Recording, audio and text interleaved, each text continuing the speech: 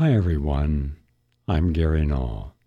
Once again, a pleasure to be able to share an empowering hour, and I can promise you there's going to be a lot of insights and information you did not know you'll hear exclusively on today's program. Things that could change the quality of your life, even save your life. But we began with this study from Loyola University in Chicago, and it's about vitamin D, as in David, vitamin D2, and how it helps women who have pain with type 2 diabetes and depression. Now, we know that vitamin D decreases pain, yes, and they gave 50,000 units a day for 6 months on depression in women with type 2 diabetes. It significantly improved their pain. 61% of patients reported shooting and burning pain in their legs and feet, which is neuropathic pain, gone. And 74% reported numbness and tingling in their hands and fingers and legs, which is sensory pain, also improved. Researchers found a significant decrease in neuropathic and sensory pain at 3 and 6 months following vitamin D supplementation. Our next study comes from two universities, the University of Illinois and Haifa University in Israel. And it's about materialism. Well, that's about consumption. And we certainly know a lot about over-consuming almost everything. And they're saying that materialism makes bad events even worse. In addition to its already well-documented negative direct effect on a person's well-being, materialism also wields an indirect negative effect by making bad events even worse, according to a paper co-written by University of Illinois experts on consumption values. And what do I mean by this? It means that they say not only is materialism antithetical to individual welfare, it also has a secondary effect of amplifying traumatic events, everything ranging from terrorism to car accidents to life-threatening illnesses, to make them seem that much worse. Here's what they say. If you're a materialistic individual, most people are, and life suddenly takes a wrong turn, you're going to have a tougher time recovering from that setback that someone who is less material would have. The research is novel in that an event that's unrelated to materialism will have a stronger effect or impact on someone because of their materialistic values. In other words, overconsumption, materialism, just buying stuff, whatever it is, has a multiplier effect. It's a finding that I think is especially interesting given our consumer-driven economy. After all, ask yourself, how many times have you bought things you really didn't need? You wanted them, but you didn't need them. And how many times once you had something, you found out, well, you didn't use it? How many of those gadgets you see advertised all the time do we really use? And yet when we're watching it, they're compelling. They make it seem like, wow, I better have that. Well, drawers and closets and garages and attics and basements are filled with stuff that we thought we would use, and we don't. And then we clutter, and then we just don't like to throw stuff away. Well, I'll wear that outfit or dress or suit or pants or jacket sometime. And yet we almost never do. We have our favorites, and our favorite foods, our favorite clothes, our favorite television programs or internet connections, we keep going back to on a regular basis. We have all the others available, but do we really use them? Just look at their subscriptions for all these Netflix programs. How many of those can you have? How many are you going to watch? There are hundreds and hundreds, and yet we tend to watch only a few at a time. So we're over-consuming, and unfortunately for the average person, that means we're creating debt that we're not going to be able to pay. And now what this is saying is, if something else is going wrong in our life, some traumatic stress, it's all going to impact us because we're compulsively consuming and impulsively buying, and that is not good. And they don't tell you why, but I could give a good insight to this, because a lot of what we fill our lives with when there's a void, when we don't have a good relationship, or we're not working at a job we ideally like, or we're not working at all, or one day we wake up and we're retired. And the regular ritual of getting dressed and going to our work and communicating with the people there as we normally would, that's gone. Well, what's going to replace it? Now, if you're at one of these big resorts, and down here in Florida there are thousands of them, where they have pretty good programs. They have tennis, like in the town that I live in and have for 27 years here. And I'm out in the boondocks. I'm out in the country, though it's filling up also. If you go downtown, which is only 20 minutes from here or less, you'll have a whole lot of houses, blocks and blocks and blocks, thousands of people living there who just want to go to the ocean. Yeah, every day you'll see them out in the ocean. They take their lawn chairs and umbrellas, go out there, and they read and enjoy the beautiful Gulf of Mexico. But others, they want to go out on boats. So about a mile away, they live on a bay, and all these condominiums are there for them. And then you have people who don't want to go in the ocean, don't care about, going on a boat. They want tennis. They want a restaurant they can go to in a community. And now you have these very high-end restaurants. You have shopping malls. You have everything you'd ever want, spas, in a gated community. They don't have to go out. They can spend every day finding things to do there. But what if you're not one of those people? What if you're not a gated community person? What if you're just a person living in the same place up in the Bronx or Brooklyn or Manhattan, and you're a retired professor? And this is a true story.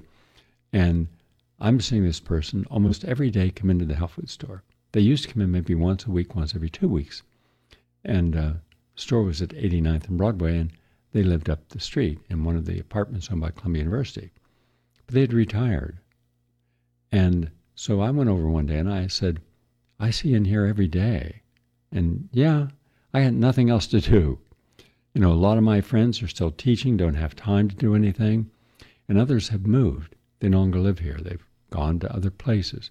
And so I just want to fill my day with something. And there's only so many books you can read. There's only so many lectures you can go to at the Met or over at the Museum of Natural History. It's lonely, this person said. I'm not, my husband died 10 years ago, and I don't want to go through that whole process again. I'm, too old to be doing that. And so, believe it or not, I just walk down the street here and come in because it's a wonderful environment and always friendly. And I know the people here. So I'll have a juice and, maybe I'll get something and maybe not. But you don't think about this. What do you do to fill the voids in life when you're really busy? And now I'm facing that. Okay, all right. Now that goes on tens of millions of times every day in the United States, where people are trying to do something where at one time they knew what their life was and now they don't. And so they're living in the moment, but with no core to their moment.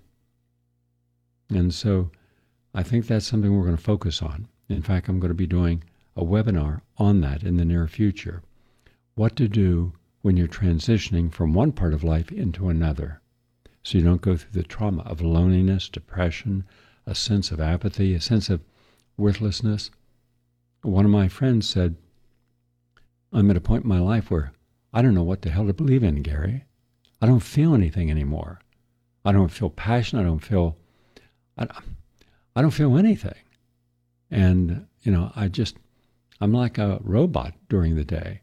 And then I just wait till the day to end and the next day to begin. Let's address this in depth from a lot of different perspectives. Good solutions, because there are good solutions. I'll get into the 1,500 intentional communities, and that'll probably double because of everything that's happening in the big cities where they're deteriorating. And that's something else. What if you have nothing to do and you're no longer connected to your work or friends or family, and you're in a dangerous place, or it could be dangerous, and you're just afraid to go for a run in the park? Because even in the park now, people are getting shot, robbed, mugged. So everything is changing right now, and we'll come up with some positive solutions. But in any case, let's stop over-consuming. And finally, from the University of California, Davis, could green vegetables boost efficacy of the omega-3 fatty acids? Yes, pairing omega-3 fatty acids with a diet rich in green vegetables can boost the levels in your red blood cells, and that's important. That's new data. And scientists in the University of California at Davis and the USDA's Agricultural Research Service reported that consuming at least 1/3 of a cup, and that's a little bit, of dark green vegetables every day, in combination with your omega-3 fatty acids, could help African Americans obtain the omega-3 index of about 8%, and that's an ideal for optimal health. So, something good, something, we didn't know, now we do, so we can be a healthier person and live a longer life. And that's the latest on health and healing, and we're going to take a quick break because I've got a lot of information to pack into our regular program. Back in a moment. Please stay with us. To talk about COVID without looking at our healthcare system. And our healthcare system is a hoax. And so my advice to you, don't get sick. Don't go to the hospital because they're going to kill you.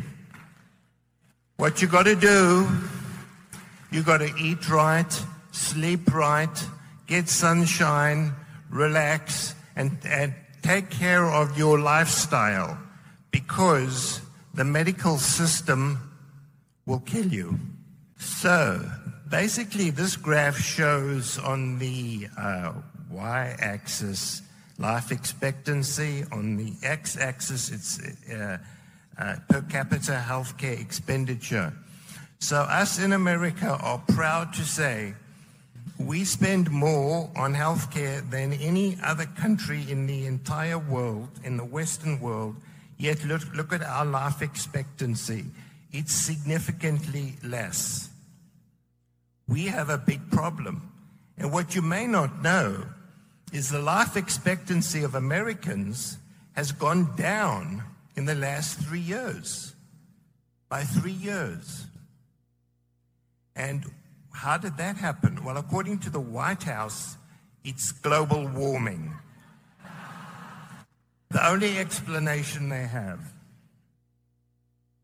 And so the other thing which is terrifying, the US makes up 5% of the world's population, yet we consume 55% of the prescription medication.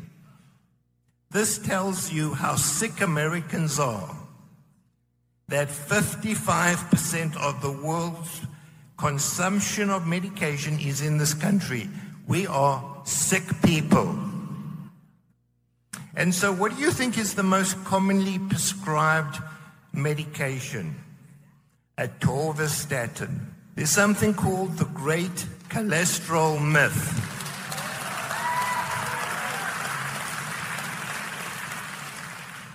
Why lowering your cholesterol won't prevent heart disease. It's called a myth. It's a hoax. What do statins do? They increase your risk of diabetes. They increase your risk of Alzheimer's disease and dementia. Yet they are the most commonly prescribed drugs in this country. And how do you like this study? Survival of elderly patients stratified by cholesterol levels. Those patients with the highest cholesterol levels had the best survival. The British Medical Journal. Okay, here we're talking about a reputable journal. Lack of an association or an inverse association between low-density lipoprotein cholesterol and mortality in the elderly. A systematic review. This is one of the biggest hoaxes in medicine. But you know, you can say the same thing to diabetes. The use of diabetes medicine is a hoax. Alzheimer's medicine is a hoax. Hi, everyone. I'm Gary Null. Nice to have you with us today. Well, that was a different type of introduction to the program. You'd normally hear the latest in health and healing. And in fact, I recorded it just a few moments ago, and that is now on our website. If you go to prn.live, scroll down to archive, scroll down to Gary Null in the show notes, and you'll be able to watch it. We're video streaming through Zoom. Is Dr. Paul Marik correct? Should we be that concerned? Was he simply hyperbolizing? Was he angry about something because of what Orthodox medicine has done to him? We will explore that on today's program. Today's program is so important. You'll be hearing information you did not know. You'll have exclusive looks at things that will shock you. The whole program is about health care, or rather disease maintenance, and whether or not we're succeeding and failing, how much money is being made, over $4.2 trillion this year, more than defense, more than housing, more than education, and yet what do we have to show for it? Emergency medicine, we have a lot to show for it. Right up front, I'm telling you that there's no country in the world that I'd rather be in if there's a medical emergency than the United States. We do really well with it. We save lives. I commend that. That only represents about 10%, maybe 12% in some years of all medical care. 88 to 90% of all medicine fails miserably and actually kills people or injures them. In fact, I'm willing to say, and I have the documentation scholarship to back it up, that American medicine is the number one cause of injury and the number one or two cause of death every year in the United States. And yet nothing changes. Nothing. Isn't it time that we took an honest look at this? Can we even be honest? Well, according to those in power, you be honest, you're in trouble. You'll see something later in the program you will not believe. You have not seen it or heard it. And it shows you that everything you were told about COVID is a lie. But then what happens when someone tells you the truth? Like Dr. Marik. He and another group of physicians who did not know each other. They're all Orthodox, ultra-Orthodox, not just ultra-Orthodox. They're respected professors of medicine. They're MDs and PhDs. And they use Orthodox medicine. They're pro-vaccine. And yet at a certain point they saw something is wrong here. Why aren't we treating our patients immediately? They have conditions. We know how to treat lung infections. We know how to treat viral infections. We know how to treat bacterial infections. We know how to help people. So let's use those tools. And they were told, no, back off, stand down, you'll do nothing. Because the Napoleon of medicine, kind of looks like him too, Anthony Fauci says, don't do anything until they're so blue, you have to take them from oxygen deprivation, you have to take them to the emergency room. Then we'll intubate them and give them remdesivir. Is that a good drug? If I say it's a good drug, use it. But it's not a good drug. In Africa, with the Ebola virus, it had a 52% death rate in humans. We'd never used a drug like that. Yeah, that's the drug we used.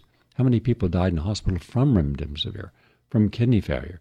And the kidneys fail because remdesivir, and then the water excess in the lungs leads to bacterial infection, and then they die. All this we know now. But Dr. Marik was one of maybe 50 doctors in all the country using ivermectin, hydroxychloroquine, vitamin C, zinc, vitamin A, vitamin D3, azithromycin, in order to save lives. And they did. They saved a lot of lives. But they were saving lives around the world as well. And now they've come together in coalitions, thousands upon thousands of them. And yet you'll never hear them interviewed in the mainstream media. You won't hear them in front of Congress unless it's a private session like Senator Johnson did. But those were not official hearings. Yeah, we don't want to know the truth here. We do. You and I want to know the truth. But this is not about COVID today, except for one clip that'll be later. This is about what is going on with our entire medical industrial complex. When a friend of mine goes into a hospital emergency room because he has an upset stomach all day, and they take a look at him in the waiting room, and they give him an ice pack to put on his stomach, and they give him an IV drip, which costs about $1. He's there and then he leaves. No treatment. Nothing. And then they send him a bill for $10,000. You think, how's that possible? Do you know who owns the hospitals? Do you know who owns your doctor, your private doctor's medical practice? Do you think your private doctor is still private? Most of them are not. We have 900,000 more or less doctors. So we're going to take you behind the scenes today. We're going to begin with a clip from Joe Rogan. Joe Rogan's interviewing a person talking about some things that I didn't even know about. And I thought it was up on everything involving insurance companies. This is scandalous. This should not be allowed. And this is why your co-pays are so high. This is why you're paying so much for different medical treatments. This is why you're given medical treatments that do not match your conditions. You're not getting the best therapies. No. And nowhere in medicine are you getting alternative therapies. Those have been denied completely. Why? There's so much showing they work. Let's go to Joe Rogan and his clip. And I thank Joe Rogan for this really good interview. It's enlightening. This you have not heard about before. Now to the clip. Huberman gets into all that, academia. There's tons of studies on this. So, and all. I think the main reason it's not adopted more often is they're just in the insurance model, right? They use the tool that's in their tool belt. And if that's not a tool in my tool belt, then I'm not going to talk about it, and I don't have time to do it. And that's where I see large language models and an evolving market allowing patients to get that education on their own. They don't have to wait to talk to a doctor, right? I will have a team of academics right there at your fingertips, proactively analyzing everything about you. And I would tell you, I talked about predictive, proactive, personalized, all that. Another one would be private. You do not want this data in the hands of insurance companies. Listen to what Gary Brecka was telling you. He worked for the big insurance companies. He worked to assess your all-cause mortality risk and the risk profile to the insurance company, right? And so if let's just say in a miracle world, all of a sudden, Blue Cross Blue Shield rolls out a large language model to streamline your experience, and they want to tie into your wearables. The last person you want digging through your underwear drawer is the insurance company, because they're going to use it to limit your care, to limit what they cover, and to kick you off a plan, right? They're going to know when the chronic disease is coming, and they're going to charge you when they know they can monetize you. And then as soon as you reach a state where they can't, and that's the dangerous side of these large language models, and that's the dangerous side of the tool. And so a sword in the right hands is, one thing, and a sword in the wrong hands is a whole nother thing. Jesus. I wonder if they are trying to do that. I wonder if these insurance companies are trying to. Oh, they're for sure going to roll that out. Yeah, if they're not already. And that's the problem. Like when you have an insurance-based model, and that's where I would tell you, maintain the car outside of the system, right? And the insurance-based large language models are going to ensure that you stay on these treatments because that's where they're profitable. Correct. So there's the insurance company, and then we broke this down last time. Then there's the pharmacy benefit manager. Pharmacy benefit managers are a middleman between the insurance companies and big pharma. Okay, and they were put in place to negotiate the price of pharmaceutical drugs for the average American because so many drugs were coming into the marketplace. The government couldn't get to and decipher what drugs make sense, what drugs don't make sense, what should we cover, what should we not cover. So they allowed pharmacy benefit managers to do that. Within a decade, the big insurance companies went out and acquired pharmacy benefit managers. Within a decade from that date, the pharmacy benefit managers began to negotiate rebates to themselves, not discounts to the patient. Okay? So, yeah, that's where I was trying to go with this. When I talked about $244 million in fraud in the state of Ohio, how? Where's the fraud? And the answer is the margins are made in the mystery. The more confusing the insurance companies can make it and the more convoluted they can make it, the more profits they can make. They have only a handful of levers they can pull to make money. So let's go over that. They can raise your copay. They can raise your deductible. They can raise your out-of-pocket expense. That's one lever. They can drive down the price of a drug that they buy at a wholesale price point. They can mark up the coverage of your care for your employer. Okay? And then they tier price. The pharmacy benefit manager gives a tier pricing. that tier pricing is not based on what drug is best for you. It is based on what drug is best for their financials. And so they prioritize drugs in a tier pricing under the misnomer to the American people that a tier 1 drug is the best drug and a tier 4 drug is not as good, right? But the truth is a tier 4 drug is not as profitable because there's a lesser rebate. And so let's go back to the insulin example. The average price of this insulin is $381 is what the Senate Finance Committee found. $381 on, I can't remember if it's Sanofi, I think, was their price. Out of that, the pharmaceutical company got less than $40. So that remaining $200-something stayed at the pharmacy benefit manager. Okay, pharmacy benefit managers are making billions upon billions of dollars a year. They decide what gets covered, what goes on your insurance plan, what your copay is, what your deductible is, and they can move any lever at any time. So examples, let's go back to GLP-1s, right? The weight loss diabetes medications. Those are showing up on insurance plans as tier 4 with a really high price tag. Well, you look at that and you go, man, wouldn't insurance companies want to get rid of that because it's costing them a lot? No, because they're showing that the price of a GLP-1 is $1,300. They never paid $1,300. They paid a fraction of that. But then they go to the patient and they say, hey, this is a tier 4 drug. You have a 50% copay on this drug, $500. Okay, so they made their money there. They made their money off the rebate from Big Pharma.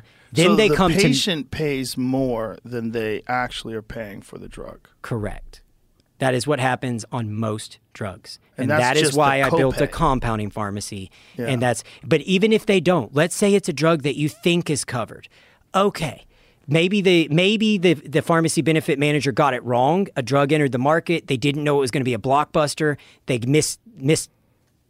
miscalculated how this was going to play out. They have lever after lever they can pull. Okay, high margin drugs, they've gone out and bought pharmacies. So they own mail order pharmacies.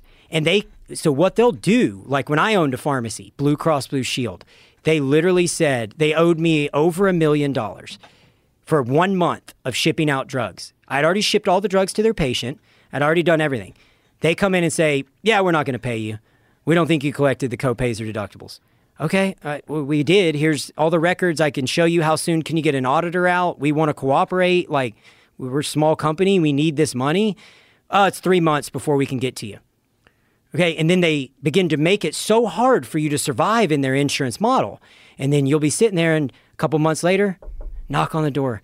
Hey, man, heard it's tough out there for these small pharmacies. You know, we're looking to acquire pharmacies just like you, right? They've gobbled up the lifeblood of America. They've put all these small pharmacies out of business. They now own most of these big juggernaut pharmacies. So even if CVS says, we only made $10 off that prescription, what did the pharmacy benefit manager make? Okay, or what is the pharmacy, your mail order pharmacy making? Lever after lever after lever. Then the last part of it is, my buddy who has MS, his MS treatment, I think, is $14,000 a month. We just met. I have 260-something employees across both organizations. We met with the insurance company. They're raising our rates because they claim they paid $14,000 a month for his drug, right? He had a huge out-of-pocket burden on that drug, but was happy because he thought, well, hey, man, it was going to be 14 and I only had to pay X. And then they never paid the 14 because they negotiated a rebate on the back end. And then they turn around and they mark up my insurance plan for all my employees every year, year after year. It is a profit-driven system, not a patient outcome-driven system. And so that's all I'm trying to hammer home with patients. When you say, why don't you take insurance? Because insurance is the crux of the problem. You cannot operate in that ecosystem and provide quality care. You can't. Everything's controlled. Everything's dictated. It's terrible. And most people have no understanding or awareness of this. So there's no real push to fix this system. There's no real push to regulate and analyze all of these problems and what's the downstream effect of these problems. Yeah, and I even hear clinicians talk. A lot of clinicians don't know. Like a lot of clinicians don't even know about pharmacy benefit managers. The only reason I know is because I've been in every aspect of this business, and then I would get into it and I go, oh God, that's why that was happening. Okay, now I get it. Now I get the magic trick. I understand what you're doing here, how you're moving and shifting profits and monetizing disease states. So think about this. If I can monetize your diabetes, why would I cure or prevent your diabetes, right? And I know if I'm a bigwig at United or Cigna, that you're going to switch jobs in 3 years, and by the time that diabetes leads to metabolic disease and a cascade effect that puts you in a hospital that costs me more money, you're somebody else's problem. Or if I can stall it long enough, you're the federal government's problem. And so every aspect of healthcare is focused on that quarter, on that time frame. You know, there's a solution to this, right? If you want to know what that solution is, go to GaryNull.com, go down to articles and look at the article on universal healthcare, how if we implemented it, we could save $1.3 to $1.7 trillion a year. Therefore, it would not cost us trillions of dollars as they claim. But Richard Gale and I wrote the article, did the research, took us over 6 months, and we should have universal health care. So why won't the liberal Democrats or the conservative Republicans, why won't they vote on this if they care about their constituents' health and how many people go bankrupt or how many people are uninsured altogether? The Clintons didn't want this. Obama didn't want this. No, they lied to you, telling you that their insurance programs were really the best. No, they weren't. They were terrible. No, all the people that came to give them advice came from the insurance company, the hospital company, and the pharmaceutical companies, not people who knew what to do. So read the article. It's a solution that would help everyone. Nobody would be denied medical care, and you would get the best complementary care as well as the best orthodox care. Now, this clip is our main clip of the day. We were told all during AIDS that there is no treatment. It's a death sentence. That once you're infected, once you're HIV positive, no matter what else is going on in your life, you will die. And originally we were told you'd die rather quickly. Was this true for everyone? No, it was not. Was there any science proving everyone was equally susceptible to be infecting? No. Anthony Fauci said that, you got to be careful because if you're an adult and you have the virus, you can infect your child. Not true. We had the clip proving that. Did they ever have the real science? There was no real science. It was all lies. And I was challenging it. Not just challenging it by showing what was corrupt within the HIV equals AIDS equals death hypothesis, but also showing you with the press conference that everything that Gallo was telling you in the article that was written about HIV was changed from what one of the heads of the National Cancer Institute's divisions had written. More on that later. But we went a different way. I collected 22 medical professionals, board certified in their fields, and I created the protocols that would be used and implemented by these doctors. And every single one of 2,000 HIV positive but full-blown AIDS patients recovered. But some went on an extensive protocol, very difficult protocol, because they had to be there 6 days a week for 4 hours a day. That's 24 hours a week under treatment. Every single one reversed their AIDS status. Every single one got healthy. Every one of them had their T cells come back to normal, all fully documented. Blood tests from Roche Labs, evaluation of all their status every 3 months in depth. And I had it, if you remember at the time, I said I have an open door policy. Come to the Tri-State Healing Center, 72nd and Broadway. If you're a physician, if you're a scientist, if you're a journalist, and see the results we're getting. It took 16 months before we could claim the first cure. But we did.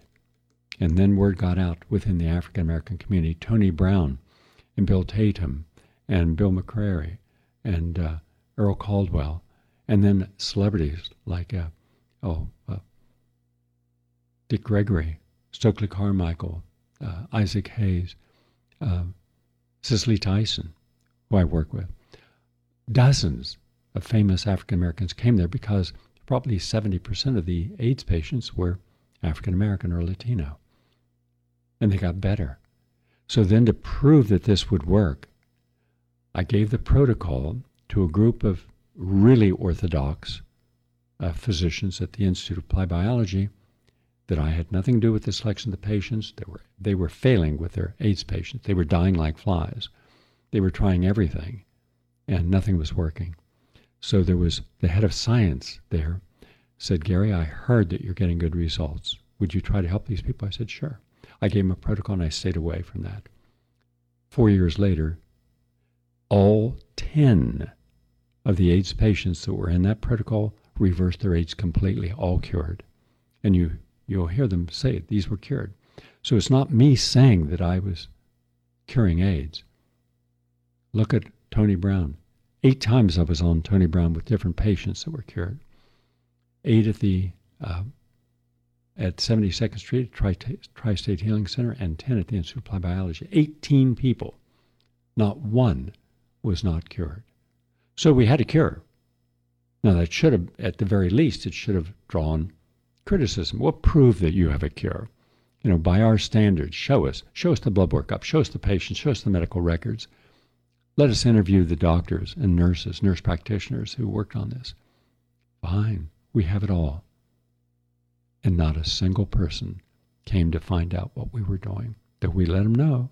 Press conference, they didn't come. Here's a clip to prove everything I'm saying is correct. So you know that what I was able to do, I didn't brag about it, but it's a fact. I was the first person in the world to cure AIDS. All the people I work with in the intensive care, which was 4 hours a day, 6 days a week, all of them were cured. And I just met one recently on Broadway, still alive. Here's a story you have not seen that medicine refuses to acknowledge, but it's real. And who didn't allow this to come out? Think of the millions of people who we could have saved from dying or becoming sick, and how many die because of their treatment, AZT and DDI and DDC and protease inhibitors. And yet they're the ones who are given all the credit. And those of us who actually achieve something are damned and condemned. That's the system we live in. That's how corrupt science is. That's how corrupt medical science is. That's how corrupt federal agencies are, and Anthony Fauci in particular. Now to the clip. But my most important work as a scientist was starting in 1974, when I got a call from Dr. Stephen Kaeza, a highly respected gay physician in New York, one of the many gay physicians in New York. But he called me and he says, Gary, I listen to your radio show, and I've got about 800 patients, and they've got conditions I've never seen before. Can you work with them? And I did. Over a period of 10 years, 1974 to 84, I worked with about 800. And the vast majority were able to get back to normal health. It was in their lifestyle. But we don't want to believe that something as simple as lifestyle choices, diet, exercise, and stress management can make a difference. We discard it. And yet it turned these people around. So when AIDS came, I'd already been working with people who had AIDS-like symptoms and reversing them. So at the Tri-State Healing Center, which I opened, first on near the Riverside Drive from 84th Street in a brownstone that I had, and 2 floors were dedicated to the Tri-State Healing Center. And we were treating people, oh my goodness, from 8 in the morning until 8 at night. We were open, and we must have given vitamin drips and intravenous ozone probably to about 100 per day, and you'd see amazing results. But then we got so busy, I rented a big space on 72nd and Broadway. And I had the Tri-State Healing Center for about 15 years. We were flooded with people with HIV and AIDS conditions, full-blown AIDS. These were not people who were just HIV positive but symptomatic and otherwise healthy. No, these were sick people. We never had one die, not one. And so I created all the protocols, and I had 22 medical staff, board-certified physicians, and holistic dentists and holistic nurse practitioners, and acupuncturists, chiropractors, psychologists, and the Dr. Albert Ellis Center, like Dr. Dolan Mullins and Dr. Lane Kahn. It was every kind of complementary approach to a patient, their conditions.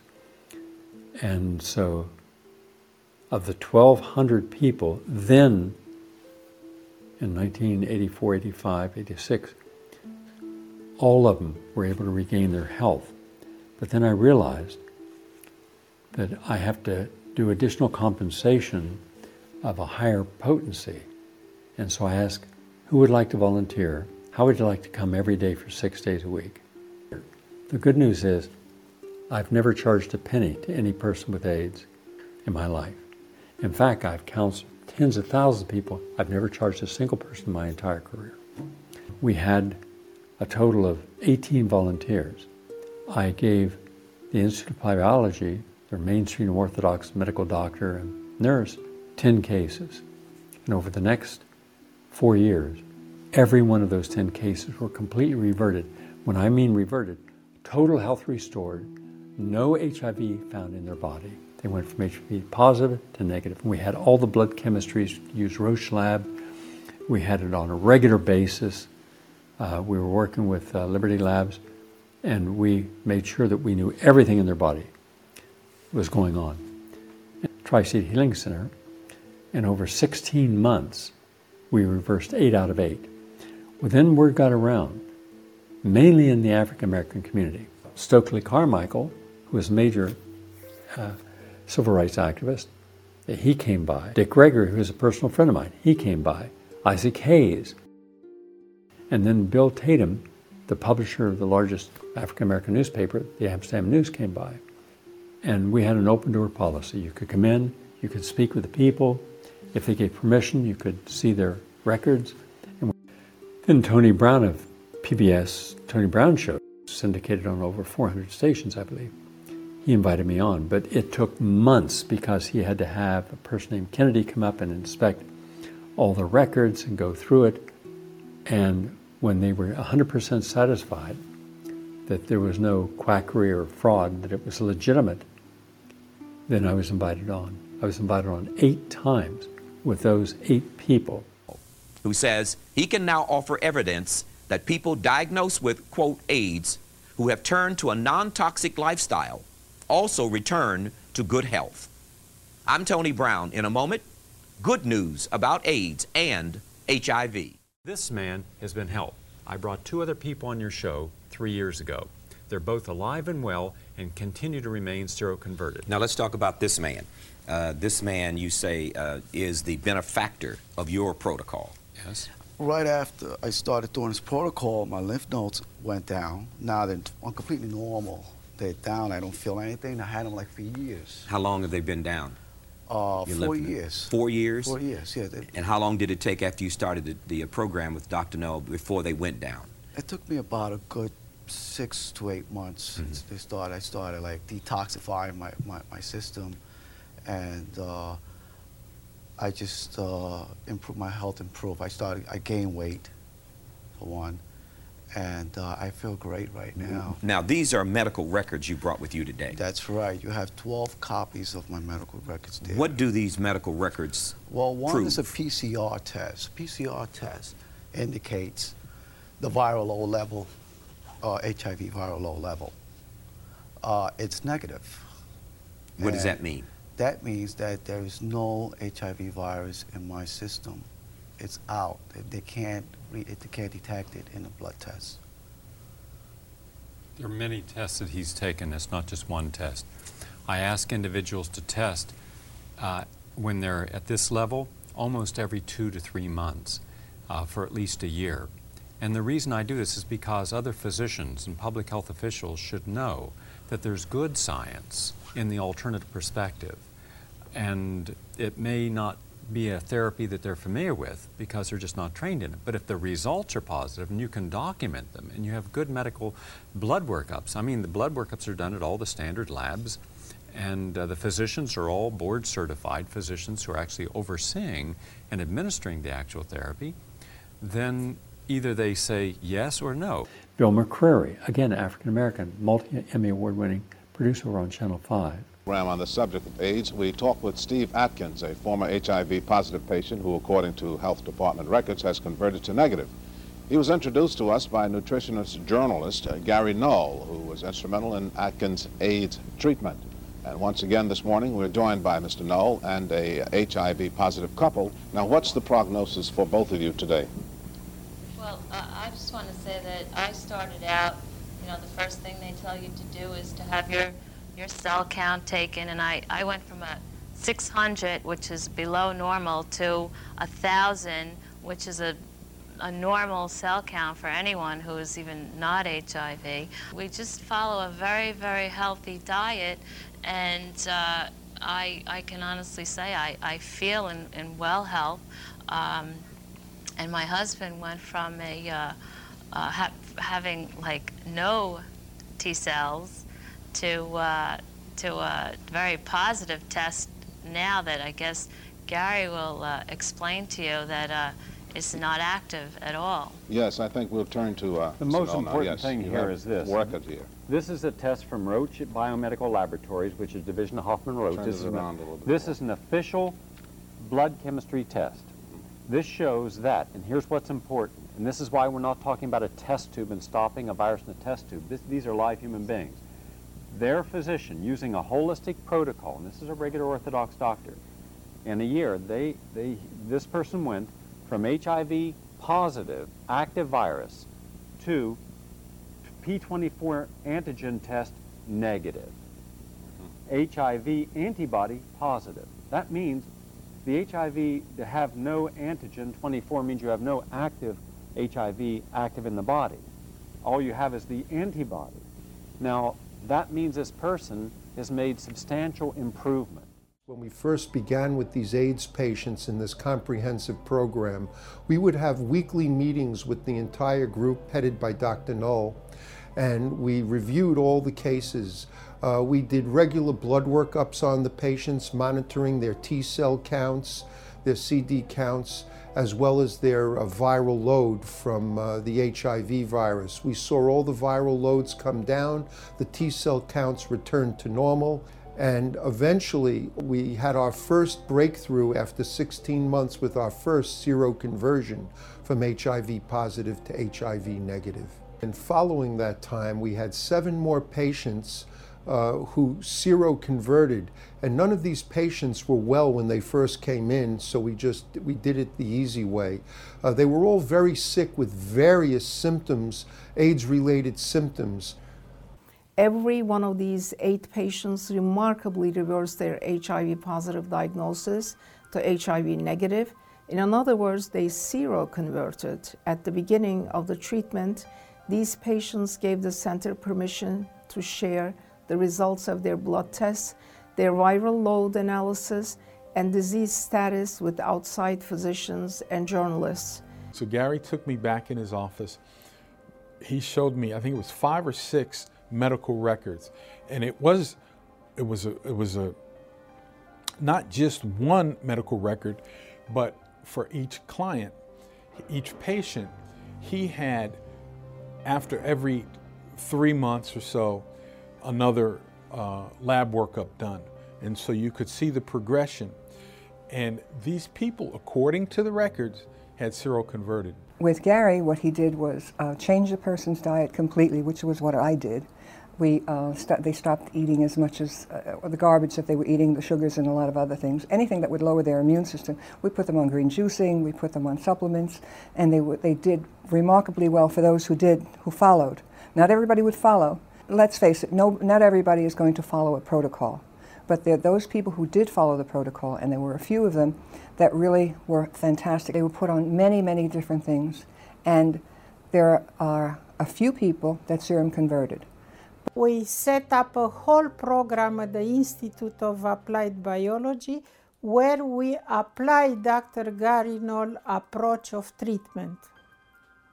After 4 years of treating those patients with repeated blood analysis and everything else, we saw that 10 of those patients that he was working with, they were no more seropositive.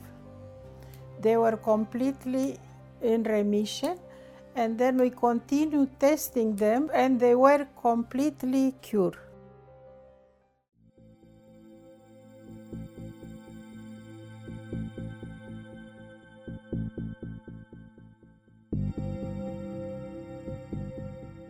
That was around the same time when we were inundated with AIDS cases and were largely unsuccessful in treating them. One physician asked if there was anything you could do, and you offered to try. We established IV drip rooms and purchased intravenous vitamin C and other nutrients, and the staff implemented your AIDS protocol. Over the next 2 years, about 10 people with advanced AIDS reversed their HIV status and turned seronegative. All the infections disappeared, and they were HIV and AIDS free.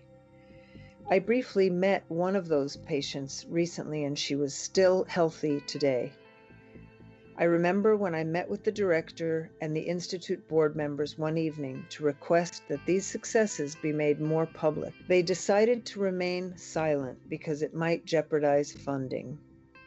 This work was not based on patentable drugs, and the advisory board said it would only draw negative attention because it was contrary to standard drug treatments. After the meeting ended, the director shrugged his shoulders and said it would not be the last time that someone accomplished something notable, and it would remain relatively unknown to the world. Best regards always, Dr. Ilana Avram, Senior Scientist and Research Fellow. At that time, no one was having such a fantastic results when was the worst epidemic of AIDS. As usually, the scientific community, mainstream scientific community, they were not agreeable with these natural approaches that we showed them. They never publish it and they never apply it. The problem was that the fear of the big pharma, they were afraid of losing the financial support. That was the reason that they never come out with Dr. Gary Null approach with natural, non-toxic, and so on. So one day I get a call from Bill Tatum, and he said, "It's time that African American community in New York knows your work. Are you willing to do a lecture up at Apollo Theater?" I said, "Sure." Well, I didn't realize till I got up there that it was packed. There was a long line down the block and around the block. So I said, I told these people, come back tomorrow. It was free, and come in. And Arthur Ashe was there, the tennis great, and all these other people were there, and they spoke before me talking about how using my protocols, they had gotten great results. This went on for 3 days. We estimate about 1,600 people at a time, 3 times in a row. But then we looked around and no news media covered it.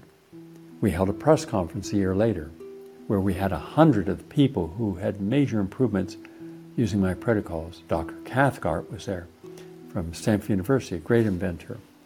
And he had come for 2 weeks, and he was very diligent. He was there at 8 in the morning sitting on the stoop, and he would be there at midnight when we locked up. And he'd talk with patients, and he took protocols back to California. He never had an AIDS patient die after that from pneumocystis or Kaposi sarcoma. He came in, watched what we were doing, started to use it on his patients, and started to see the reversal of Kaposi sarcoma and all the lung infections and all the other AIDS-related problems. So we were able to take and train doctors over time in our methods of medicine and protocols that we had collectively put together, and they got the same results. This proves that it wasn't just us, but that anybody with this training could get the same results as well. Linus Pauling came by. And again, none of this made the media. So when our press conference came, and we had worked for a year on this, and we had an independent scientific review looking at all the results so they could validate this, not a single member of the media showed up, not a single member of the medical or AIDS community showed up. That is pernicious. That is how corrupt the system was.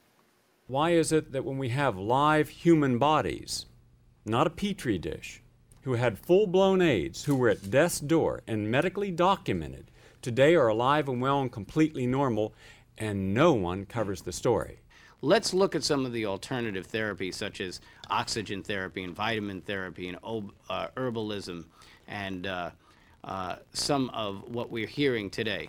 Why are we afraid as a society, when our people are dying, not to examine new and alternative therapies? Finally, to fight the news blackout that seemed to have occurred, we decided to have an all-day event at one of the largest churches over on the west side of Manhattan. We had over 2,000 people show up, and we invited and paid for several dozen scientists and doctors to come in, lecture and speak on how everything had worked, what they found. And once again, the news media blocked out this entire happening, this entire meeting from the news, so that nobody would know that it had occurred and all the benefits that people had achieved.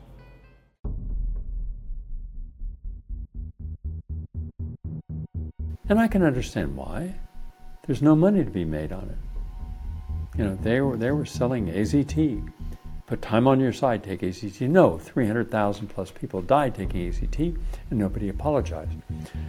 We've seen that a lot in science. In fact, I directed the film Science for Hire just this past year. And now we're going to go to Australia, and this has not been broadcast in the United States, and it won't be. This is just a regular government employee. He is a statistician, and he is there to make sense of the statistics coming in healthcare. But when he started looking, and he looked deeper, and he began to open doors that were closed, and he got the facts because he had the data. He was a statistician. He and his team found that upwards of 22 to 24% of people taking the Pfizer vaccine for COVID died. And all this was kept secret. Not only kept secret, they recently arrested him. For what? Telling the truth. Yes. Let's go to the clip. So what I did with the data was look at the top 10 batches that had a high death count, a high mortality rate, and I put them on a chart, which you can see up there. So it's got a batch ID. So what I did was our internal batch ID. I counted the number of vaccinated within that batch, and then I found out who was dead. Wow, let's have a look. And so we then look at the percentage of the ratio. So do we know if these are all Pfizer, the top 10? Yes, they are. And this is Pfizer's batch number 1. We've had 711 from batch number 1 vaccinated. 152 of those died, which makes a 21% death rate. Mortality rate. They are high. Now, what's our normal that we would expect? 0.75. Mortality rate, 0.75. 0.75. Because these batches are against all age groups as well. It's not one particular batch for one particular age group. It's across all ages. So all the vaccination centres, whoever rocked up on the day, whatever age you were, it would average out. It would all average out. So there's not one particular batch that points to one particular age group. So looking as if batch number 8, second one, 221 jabbed, 38 dead. That's a 17% mortality rate. Batch number 3 here, and we've got 48 out of 310, so that's a 15%. And if we go right down, in the top 10, batch 71, 11,000 vaccinated with batch number 71, 498 dead, and that's a 4%. Now, you say down the bottom on the screen, could you just tell us what this is saying? The chances of these batches not being a killer are 100 billion to 1. Explain that as a statistician. Yep. Well, if you look at the underlying mortality rate, and then you look at the ratio percentage here, the top one, the chances of that occur naturally by chance is almost impossible. It cannot be due to chance. So statistically, what we're saying is that there is no chance that this vaccine is not a killer. So with 100 billion to 1, are you saying you'd have to jab? You'd have to jab 100 billion people to get these statistics. Wow. And we've got 2.2 million on our system. 2.2 million Kiwis. 2.2 million Kiwis. And we would have had to have jabbed 100 billion of them to get these kind of results. So what does it mean when you actually expose the truth that something is not only not effective, but it's so deadly that it's killing people at over 20%, the one batch, but they have all the batches were deadly. You should have had a 0.00 death rate. Instead, you have 22 to 24%, 17%, 12%. If the world knew that you had a 24% chance of dying after taking a vaccine, would they have taken it? I don't think any celebrity endorsement or Howard Stern condemnation or anything would have gotten people to do something that irresponsible.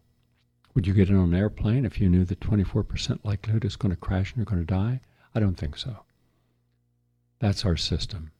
It's as bad here in the United States. But the difference is that right now, Dr. Naomi Wolf, along with 2,500 to 3,000 people, are sifting through hundreds of thousands of documents from Pfizer and showing they knew from the very beginning how deadly it was. And yet they lied and kept it from the public. Walensky at the CDC knew all these people should be brought before committees under oath and challenged on the evidence that now is there. And by the way, Dr. Paul Merrick is not just a regular physician and to be angry, because he was one of the ones helping cure all of his patients who had COVID. And then now they had natural immunity. And he was an expert in this field. Just to give you a little background, Dr. Paul Merrick is the former distinguished professor of internal medicine and chair of the pulmonary and critical care medicine at Eastern Virginia Medical School. And he holds fellowships from the Canadian Royal College of Physicians and Surgeons, the American College of Physicians, and the American Board of Physician Nutrition Specialists. He's authored 400 papers in the peer-reviewed literature, 50 book chapters, and 4 books on critical care. And in 2017, the American College of Physicians, he was awarded with the National Teacher of the Year event. And he's considered one of the most cited medical doctors on PubMed in the world. And yet they tried to destroy his career because he had the audacity to use something as a physician he knew would help his patients at the first signs of symptoms. Where all the other physicians in America, they just held back. They did nothing. They were told, stand down, doctor, and they did. Wow. Bureaucrats who don't treat patients are telling them, don't use what you know could save a life. That is what we're up to. Now, to conclude, I'm going to say, go to GaryNull.com, scroll down to articles. We're going to have featured today, Death by Medicine. Read it. I wrote a book on it. All right, Death by Medicine. We had MDs and PhDs working with me for 5 years. We only used orthodox medicine's own statistics and showed you how deadly medicine is. You'll hear none of this from anyone within medicine. Also, I did a multi-award-winning documentary, Death by Medicine. We're posting that too today. We're posting it on Rumble. We're posting on my website, so you can watch that as well. That'll give you additional confirmation. And then we're also posting today Science for Hire to show you how corrupt science has become. And I'm not the one who's saying it. Some of the leading scientists in the world are talking about how corrupt the whole field of science is. And Fauci and his team, they control science. Remember, he said, I'm science. Criticize me, you're criticizing science. No, you're wrong, Fauci. We have to go from BAI. We're going to say goodbye, and we're continuing top of the hour on prn.live. And again, this is the kind of program with the evidence in here that you want to share. Please share it with other individuals. All right? Get it out there. And by the way, Wikipedia, they call me an AIDS denier. Yeah, they have to, because I'm the one that went up against them and is still here today. And I'm the one who cured AIDS, and they didn't. And they won't allow anything to be changed. That's purely political. But that's the country we live in. Back in a moment. And welcome back, everyone. If you have a comment or a question, give us a call, 888-874-4888. I'd like to hear from you. And just to put this in perspective, what I was doing, I was writing national top publications challenging the myths around their protocols and their diagnosis and everything they were doing then under Fauci's command that were lies they did with COVID. So he had a test run to see how compliant the media and the scientific and medical community and the population would be. And it worked. They lied about everything. In any case, the reality is that I cured AIDS, a lot of people with AIDS, but the media couldn't allow that discussion, that debate. They had to control it because of Big Pharma. They had to control all of it, and they did. And they succeeded, except for those 2,000 people who decided to come, and they're alive and well today. How many people who were diagnosed with AIDS and ARC and Kaposi's sarcoma, how many of those people are alive after going through all of the different groups that put time on your side, take HT? They're all dead. Anyhow, that's the way we live. That's the way we believe, and that's part of the problem. That's why I did the commentary last week on we're addicted to our belief systems, our tribalisms, our impulses, and wanting to be inclusive. That's why I know doctors have stood up. What a bunch of cowards, just absolute cowards. But I'll do that on an upcoming program. Real good special coming at you. Oh, by the way, as of today, and you really got to go watch this, we have finished the first of 20 Lifetime Achievement videos. Go to GaryNull.com, then you'll see a caption that says Lifetime Achievement. Go to the one on scientist, because this is stuff you did not know about me. You didn't know all my discoveries because I never discussed and never bragged about it, never made it public. And there's a lot, hundreds of discoveries, and all the different major breakthroughs in science that did not exist before. They're all there. The photographs, the independent, and all of this is third-person validated. The letters, the acknowledgments, the videos, they're all there. Okay, so go to GaryNull.com, go to Lifetime Achievements, and go to the one on because it's the latest one that's complete, on scientific background. Now, I've got one good special to end the year with. This is a New Year joint health special. A lot of people have problems with their joints, and this is my contribution to it. 3 products: immune stuff, glucosamine, and then reversing arthritis and pain naturally, award-winning documentary. Now, what's in this that should make a difference? And by the way, you're getting it 50% off. Let's just take a look at the immune stuff, because this time of year, all the people listening, no matter where you're listening in America, should be focused upon building and helping your immune system stay healthier through diet, exercise, juicing, proper supplementation. But look at my contribution to this and see, would you benefit from this?